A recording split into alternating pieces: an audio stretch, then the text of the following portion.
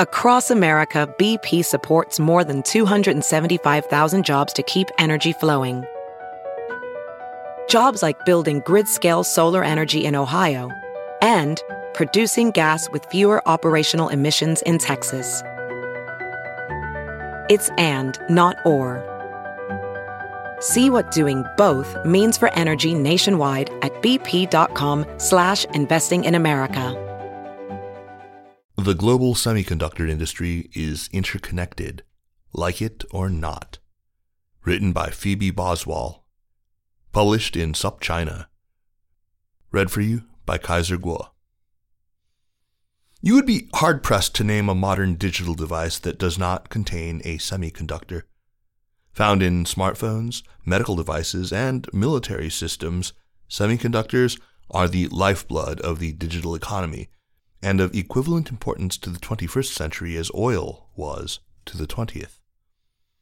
There is currently a global semiconductor shortage brought on by COVID-related factory shutdowns in early 2020 and exacerbated by chip stockpiling and unpredictable demand. As a result, the semiconductor industry has become a battleground for geopolitical rivals, and yet it remains characterized by significant international interdependence. China has declared its wish to be self-sufficient in semiconductor production, while President Joe Biden has prioritized U.S. domestic semiconductor manufacturing and R&D since taking office, but neither side will be able to achieve what they want without the other. What do the two sides want? Chinese semiconductor policy. The State Council, China's central administrative organ, began its current semiconductor policy with the establishment of the National Integrated Circuit Industry Investment Fund in 2014.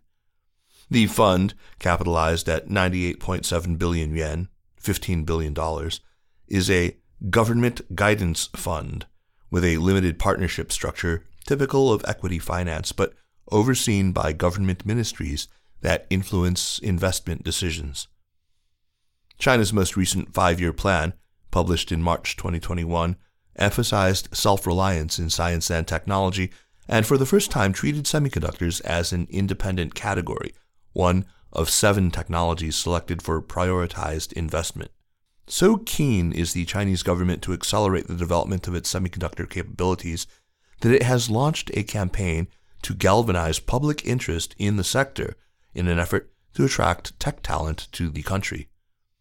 This campaign even includes a new Chinese TV drama called The Silicon Waves, 纵横新海, which will be produced by a subsidiary of the state-owned Shanghai Media Group. It tells the story of 2 Chinese entrepreneurs based overseas who returned to China enticed by Beijing's preferential policies to develop the sector. After contributing to the independent development of Chinese chips, the pair retire and dedicate their time to supporting young people in China to advance the domestic chips industry. U.S. semiconductor initiatives. In the U.S., initiatives to strengthen domestic semiconductor security include Biden's National Supply Chain Executive Order of February 2021. While Biden cited the global shortage as a key motivation for investing in chip production, he also made clear that he views the sector as a key area of strategic competition with Beijing, saying, "China is doing everything it can to take over the computer chip global market so they can try to outcompete the rest of us."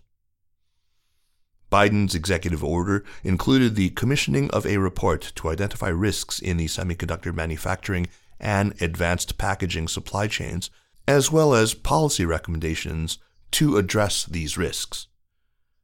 In June 2021, the Senate adopted the United States Innovation and Competition Act, a $250 billion bill designed in part to boost U.S. semiconductor production in response to China's advancements. The bill includes $52 billion for the Chips for America Act, which seeks to catalyze more private sector investment. Such efforts have already borne fruit. In January 2022, Intel announced a $20 billion commitment to build 2 semiconductor factories in Ohio. global supply chains, and interconnectedness. Despite significant government-led efforts to achieve greater self-sufficiency, this sector is one of the most globalized. A semiconductor could be designed in the US, manufactured in Taiwan using chemicals from Japan and Germany and equipment from the Netherlands, and assembled and packaged in China. As one analyst told the Financial Times, self-sufficiency in semiconductors is a fantasy for anyone. From the chemicals to the production tools to the software to the chips themselves, they cannot all be monopolized by any one country. A report on China's semiconductor ecosystem, published in June 2021 by two German think tanks, assessed the likelihood of China's semiconductor industry catching up with global market leaders within a decade. The report broke down production into 8 steps and concluded that in 5 out of 8 categories, China is unlikely to be able to compete with global leaders within the next decade. The US, too, has a long way to go, currently accounting for just 12% of global semiconductor manufacturing. The significant costs involved would likely make US efforts to compete with established industry leaders who have invested billions in R&D over decades unsustainable. As one analyst commented, "I think what folks don't realize is that this is not a one-time fix. If you want to produce 3-nanometer chips, that is going to cost you $15 billion. And then, 2 years later, you're going to have to spend another $18 billion. And after that, another $20 billion. The numbers are massive, and it is an ongoing investment to stay at the leading edge." The sector is currently highly oligopolistic, with certain regions and companies dominating sections of the value chain. For instance, Intel and British company ARM dominate the microprocessor sector, and South Korea's Samsung dominates the production of dynamic random access memory, a type of semiconductor memory. US companies, including Qualcomm, Broadcom, and NVIDIA, dominate chip design, while the majority of chip production occurs in Taiwan, with Taiwanese semiconductor giant TSMC accounting for 40 to 65% of revenues in the less advanced 28 to 65 nanometer chip category and producing 90% of the global market's most advanced chips. China is also a core part of the supply chain, first as a global leader in outsourced assembly, packaging, and testing, OSAT, representing 38% of the total OSAT market in 2020, and second as a front-end wafer manufacturer with 23% of global market capacity located in China, of which 30% is owned by multinational firms, largely from other East Asian nations.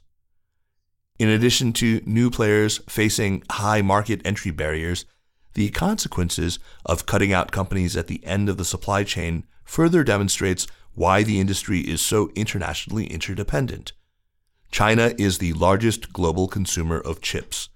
In 2020, it imported $378 billion in semiconductors and assembled 35% of the world's electronic devices.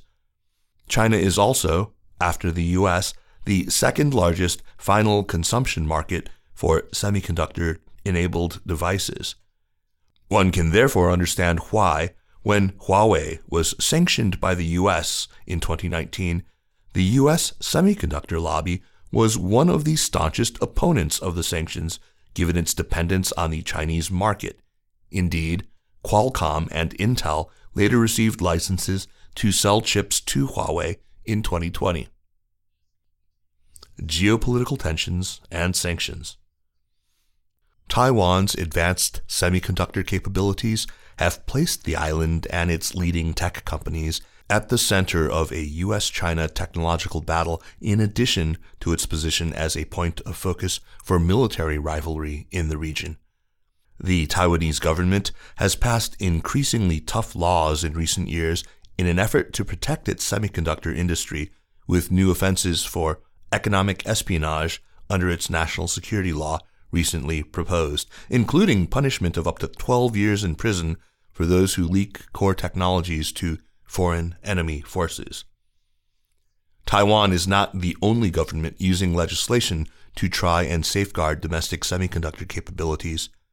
The UK government announced last month that the takeover in 2021 of the UK's largest semiconductor foundry, Newport Wafer Fab, by Nexperia, a Dutch subsidiary of Chinese company Wingtech, would face a review under the new National Security and Investment Act, which came into force in January this year. The political sensitivities surrounding the sector pose risks for businesses as well as governments. These include U.S. sanctions risks, national security reviews of mergers and acquisitions, and political exposure in a sector receiving significant government attention, including state connections in China. An example of the potential effect of U.S. sanctions on a European company occurred in 2020 when, after the U.S. banned sales to Huawei, British chip designer ARM, which had U.S.-based engineers, was forced to declare that its technology was of UK origin and therefore not subject to export controls.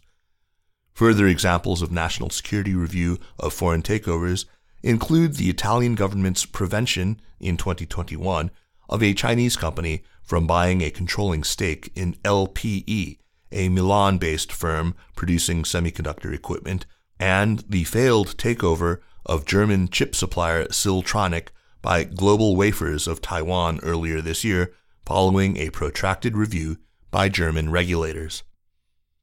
The speed at which countries sanctioned Russia after its invasion of Ukraine has made people think about a similar future scenario involving China.